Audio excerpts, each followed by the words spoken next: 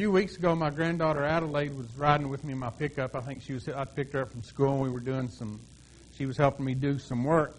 And up on the dash, maybe it was a cloudy day, I don't know, and I didn't have my sunglasses on, but I had my prescription sunglasses sitting up there on the dash. And she said, "Can I wear those?" And I said, "Sure, but everything's going to look funny." She said, "Why is that?" I said, "Those are like my regular glasses. They help me to see better. They're made for me." Well, she wanted to try them anyway, and she puts them on, and she looks, and she goes, "Everything looks funny." And I said, "That's because those glasses were made for me." You know, when we're growing up, we hear fairy tales where everyone lived happily ever after. And we watch westerns where the good guy wins and the good cowboys wear their white hats. And we grow up hearing good stories.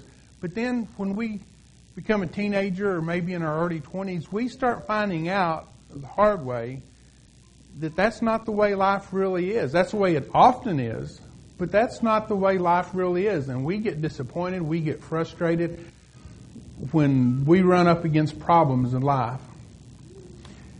And we all look at the world through some kind of glasses. The fancy word for that is paradigm. You may have heard the word rose-colored glasses.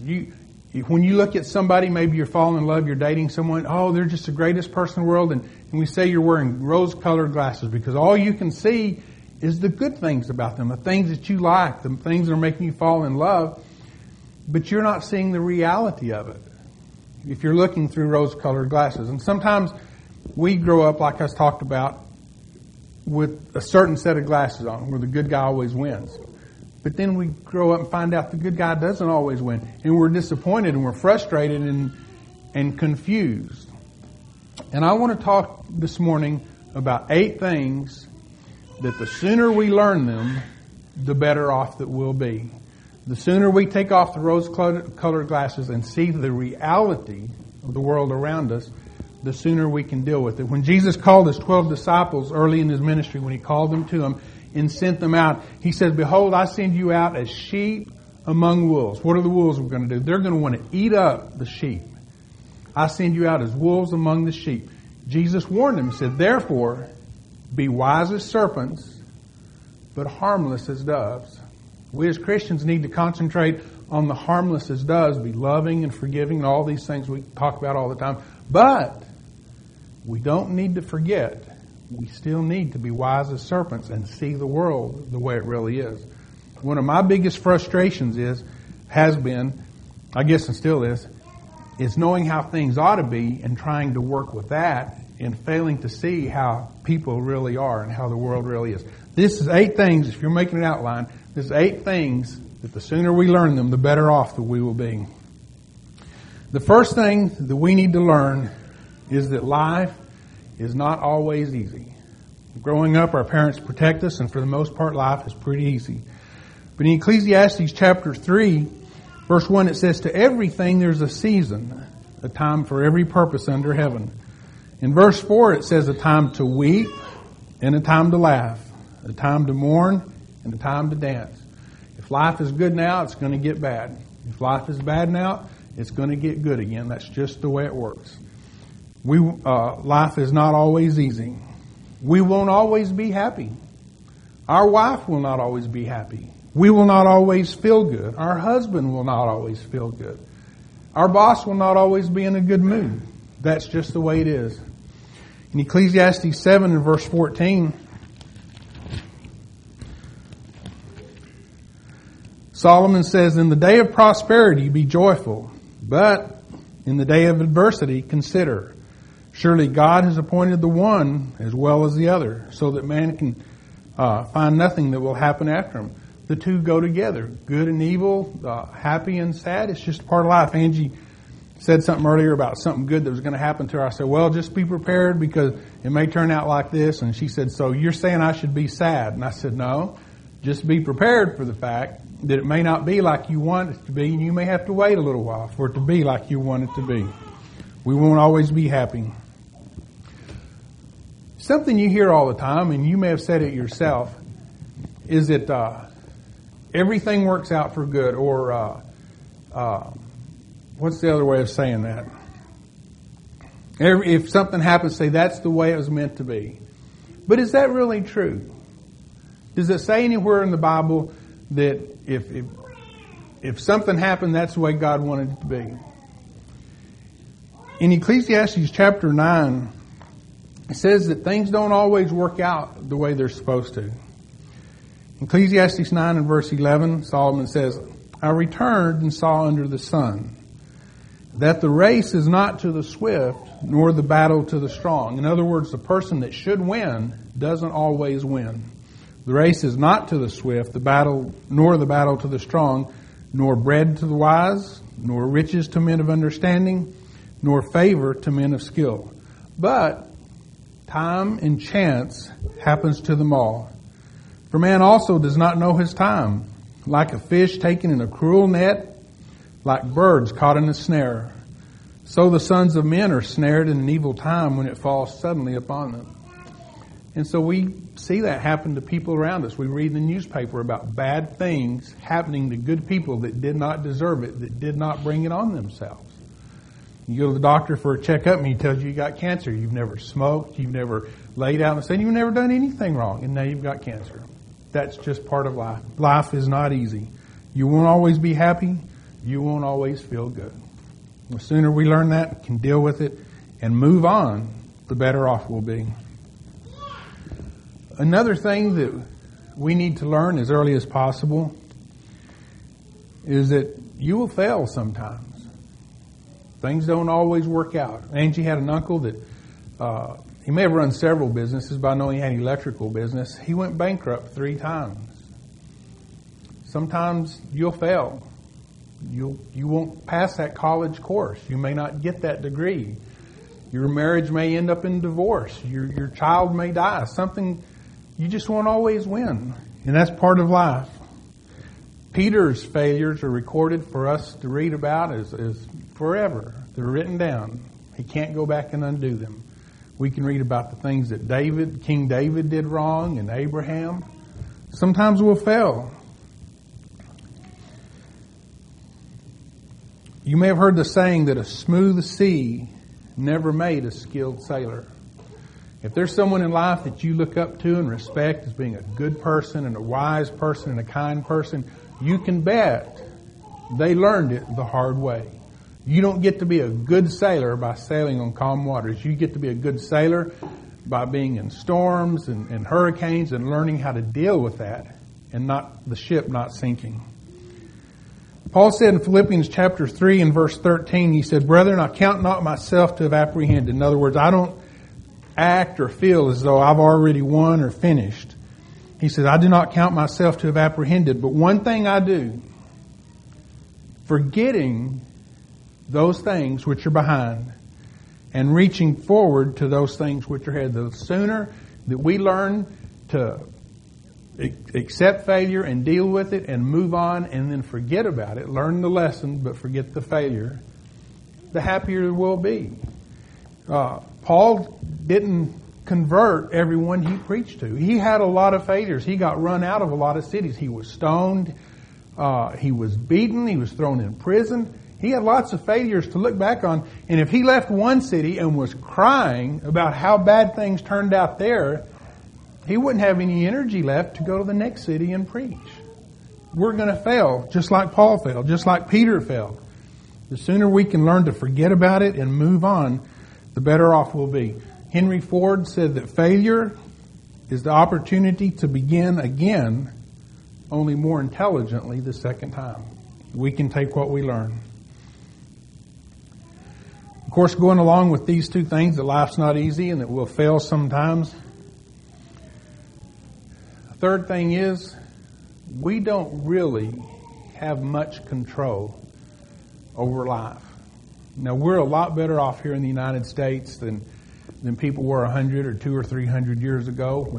When storms come, we have strong buildings that are watertight and that are safe and protect us. We have medicines for when we get sick. We have medical procedures when something, a car wreck or break an arm or something. We have a lot more control over things, and we can predict things like hurricanes. We know that we need to go somewhere else or go to the storm cellar or whatever. We're a lot better off than people were 100 or 200 years ago. But we really don't have much control over what happens. Ask the people that are recovering from Hurricane Harvey. Ask the people that right now are in 100 and 150 mile an hour winds. They'll tell you they don't have any control. But we also need to learn that we don't have any control over our spouse. We get married and we see that our spouse has got a weakness here, a weakness there, and we think, well, I'm just going to fix that. And we learn pretty quick that it just doesn't work out that way. We often, in trying to fix a little problem, create a big problem. We can't control our spouse. We can't control other people. We have very little control over the future. We can set aside money. We can do 401ks and CDs and investments. That money may or may not be there when we're ready to use it. We can make plans and we can do our best and we can sow, but we don't have any control over what happens. I'll tell you the one thing we can control, and that's hard. We can control ourselves. In Matthew chapter 7, Jesus asks a question in verse 3. He says, "Why do you look at the speck in your brother's eye, but do not consider the plank in your own eye?" I like to think of a railroad tie sticking in my eye, and someone else got just a little bitty speck. Can you see that? No, I can't see anything. That's how small it is. He says, "Why do you look at the plank or the speck in your brother's eye, but do not consider the plank in your own eye? Or how can you say to your brother, 'Here, let me remove the speck out of your eye, and look, a plank is in your own eye'?" He says, "Hypocrite, first remove the plank from your own eye, and then you will see clearly to remove the speck out of your brother's eye." It's true that we should help people that need help, and if someone's on the wrong path, try to help them get on the right path, but we need to take care of ourselves first. We're the only ones that we really have any control over. You can't help somebody that doesn't want help. If someone's an alcoholic and they don't want to change, you cannot change them. Nobody can change them until they want to. But the one person we can change is ourselves. Jesus said, "Do not fear those that can kill the body and afterwards have nothing more that they can do. I will tell you who you should fear. Fear him who has the power to cast both body and soul into hell." On Judgment Day, we're going to be responsible for one person, and that's ourselves. That's the only person we can change. The sooner we quit trying to change the world to meet our expectations, the better off we are. I may have told you this recently about Dr. Phil. I heard that, Dr. Phil's kind of a talk show host, I guess a counselor, psychiatrist, something, I'm not sure what he is. People come to him with their problems.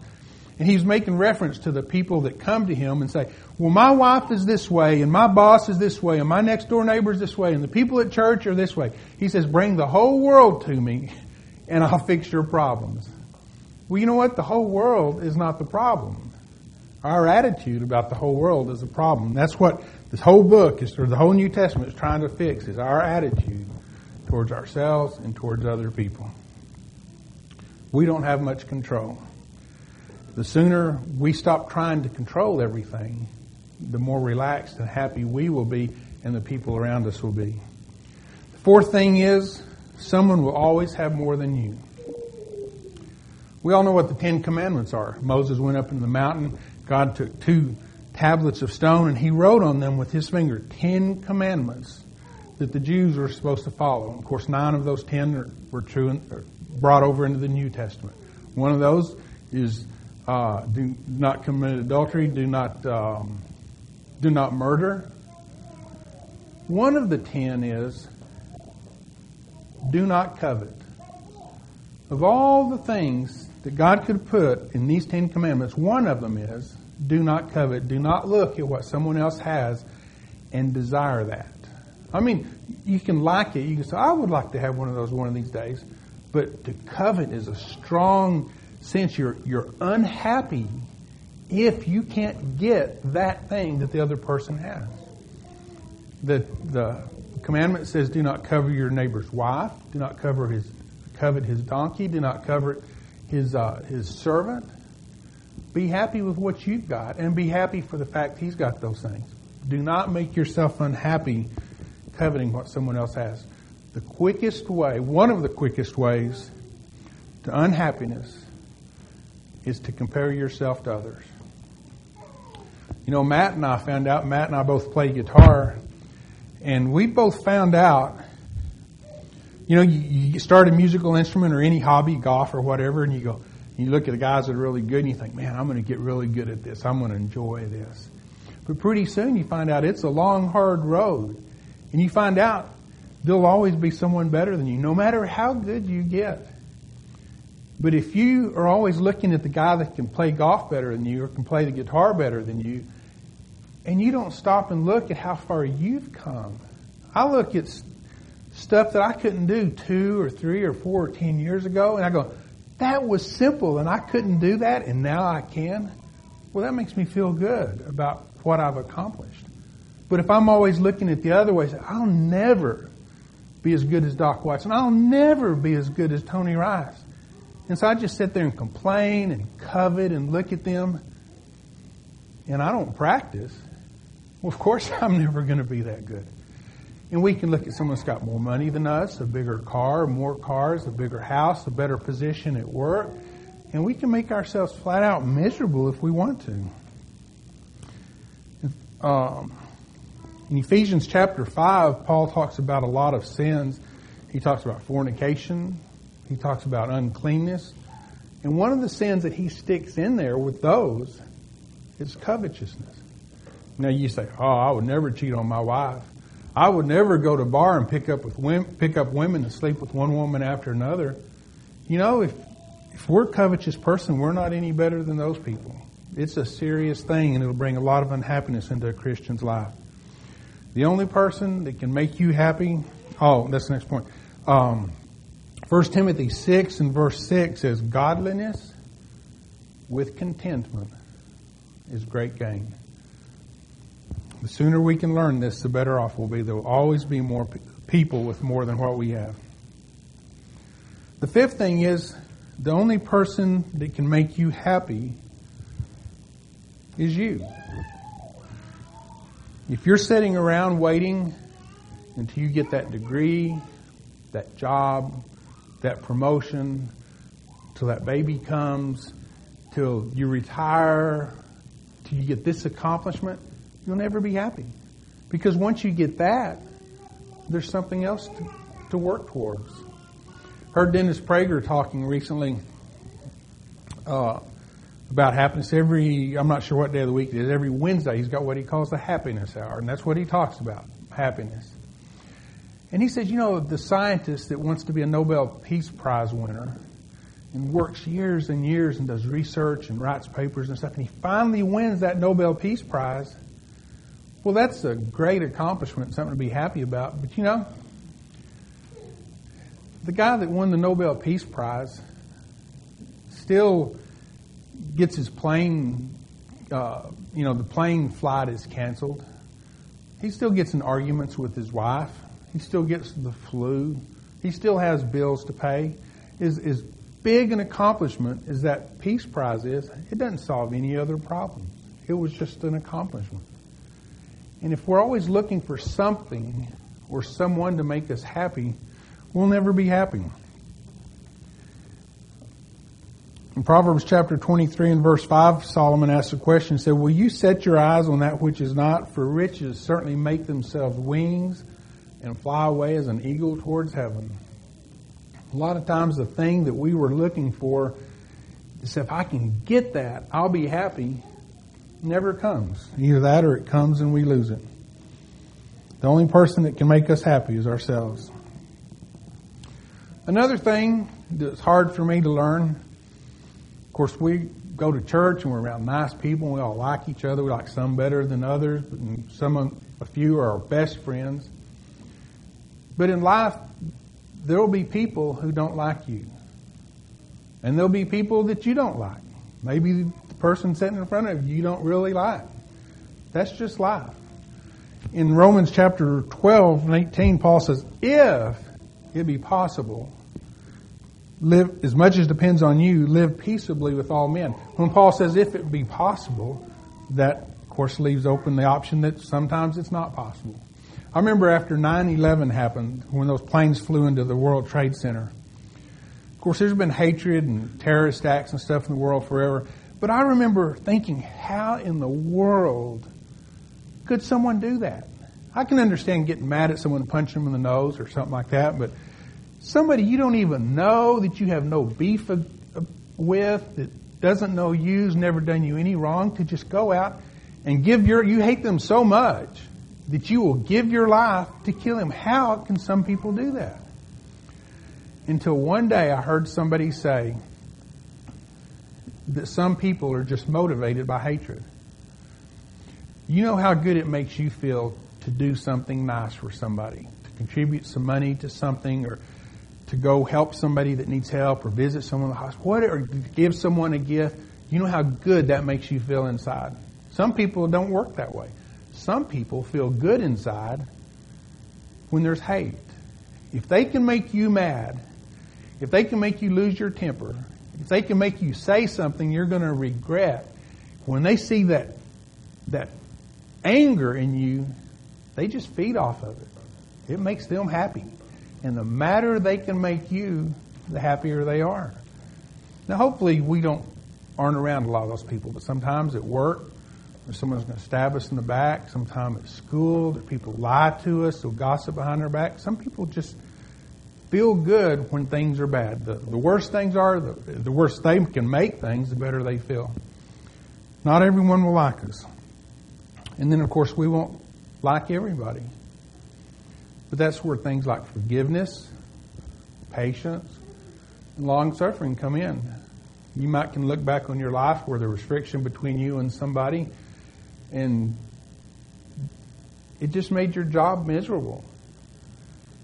But then one day maybe you decide you're going to start getting along, and so you're a little bit kinder, and you don't think about them so much, and you forgive them, and all of a sudden the job's a lot better.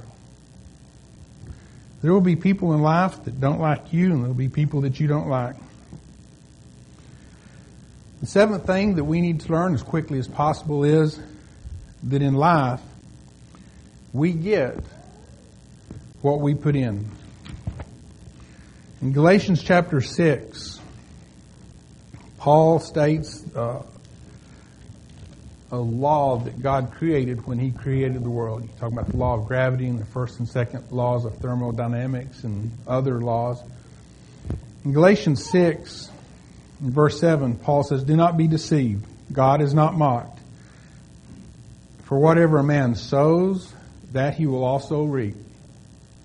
And of course, Jesus gave a lot of parables. He says a sower went out and sowed seed. A farmer goes out and plants corn, and he gets corn. And we all understand how that is. Cats have kittens, dogs have puppies. That's the way God created things. But here, Paul makes this application to you and me, into spiritual things. He says in verse 8, "For he who sows to his flesh will of the flesh reap corruption, but he who sows to the Spirit of the Spirit reap life ever after." We get out of life what we put into it. If we want to have more friends, we need to be friendly. If we want to be loved, we need to love.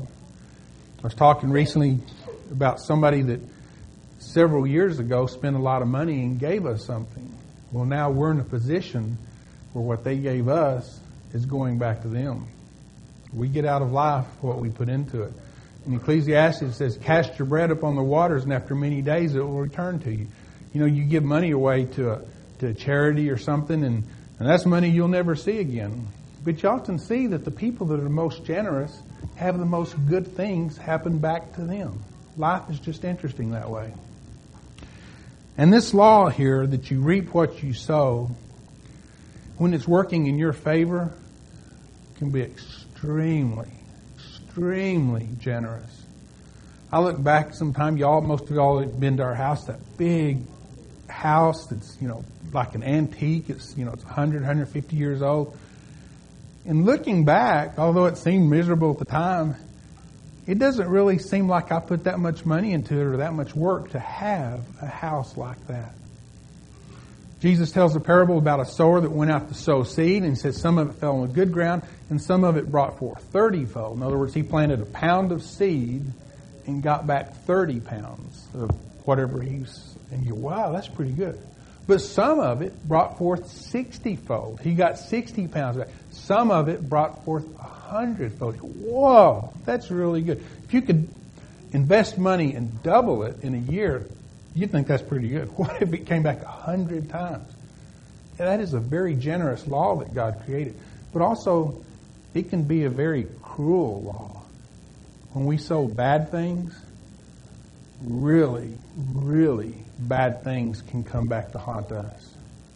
We need to recognize this law and use it to our advantage, because that's what God wants. He wants good things to come to us. We get out of life what we put into life. And the eighth thing that we need to learn as soon as possible is there may not be a tomorrow. Ever since Jesus started the church, people have been wondering when the end of the world would come and when Judgment Day would come, when Jesus would come back in the clouds. But it doesn't really matter, because most of us are going to die. There is someone making plans right now for later this evening, for tomorrow morning, for next weekend, that won't be around then. You can probably listen to the news or pick up the newspaper this afternoon. Someone will probably die in a car wreck somewhere in the Dallas-Fort Worth area. And they didn't plan on that. When they left the house, they were going to the park. They were going to come home. They were going to take their wife out on a date tonight. The person sitting next to you may not be here later. The person sitting next to you may be here, and it may be you that's gone. Nobody lives forever. In Psalms 90 and verse 12 says, "So teach us to number our days that we may gain a heart of wisdom." The sooner we learn that our days are numbered, however long, little or big that number is, and start using our time, the happier we'll be. It doesn't matter how many days are in our life, but how much life is in our days. In Ecclesiastes chapter 9, Solomon, in the book of Ecclesiastes, he tried to make himself happy with lots and lots of different ways. With music, with, I guess like that saying, wine, women, and song. And the conclusion that he came to in Ecclesiastes is found in Ecclesiastes 9 and verse 9. He says, "Live joyfully with the wife whom you love all the days of your vain life, which he has given you under the sun." Verse 10, it says, "Whatever your hand finds to do, do it with your might, for there is no work or device or knowledge or wisdom in the grave where you're going." In other words, be happy now. If there's something good that you can do it now. Tomorrow may never come. Psalms 118 and verse 24 says, "This is the day which the Lord has made. We will rejoice and be glad in it." Yesterday's gone. Tomorrow may never get here. All we've got is right now. If you were planning to say something nice to somebody, do something good for somebody, if there's an apology that you need to make, get it done now. And you know what? If you die today, you've taken care of everything. But if you're alive tomorrow, our life will be that much better because we've sowed good things. And so tomorrow will be better than today was. So that's 8 things. The sooner we learn, the better off we'll be as Christians and the happier we'll be as Christians. Jesus said, "I send you out as sheep in the midst of wolves, therefore be wise as serpents." Our eyes need to be open. We don't need to be looking at the world through wrong glasses. It's going to give us the wrong view. We need to see the world as it really is. But I talked about all the bad things in life. That we may not be here tomorrow. And if you're happy now, you'll be upset later. If things are good now, they'll be bad later. Sometimes that gets really frustrating, especially the death of a spouse. When we get diagnosis of stage 4 cancer, or a friend does.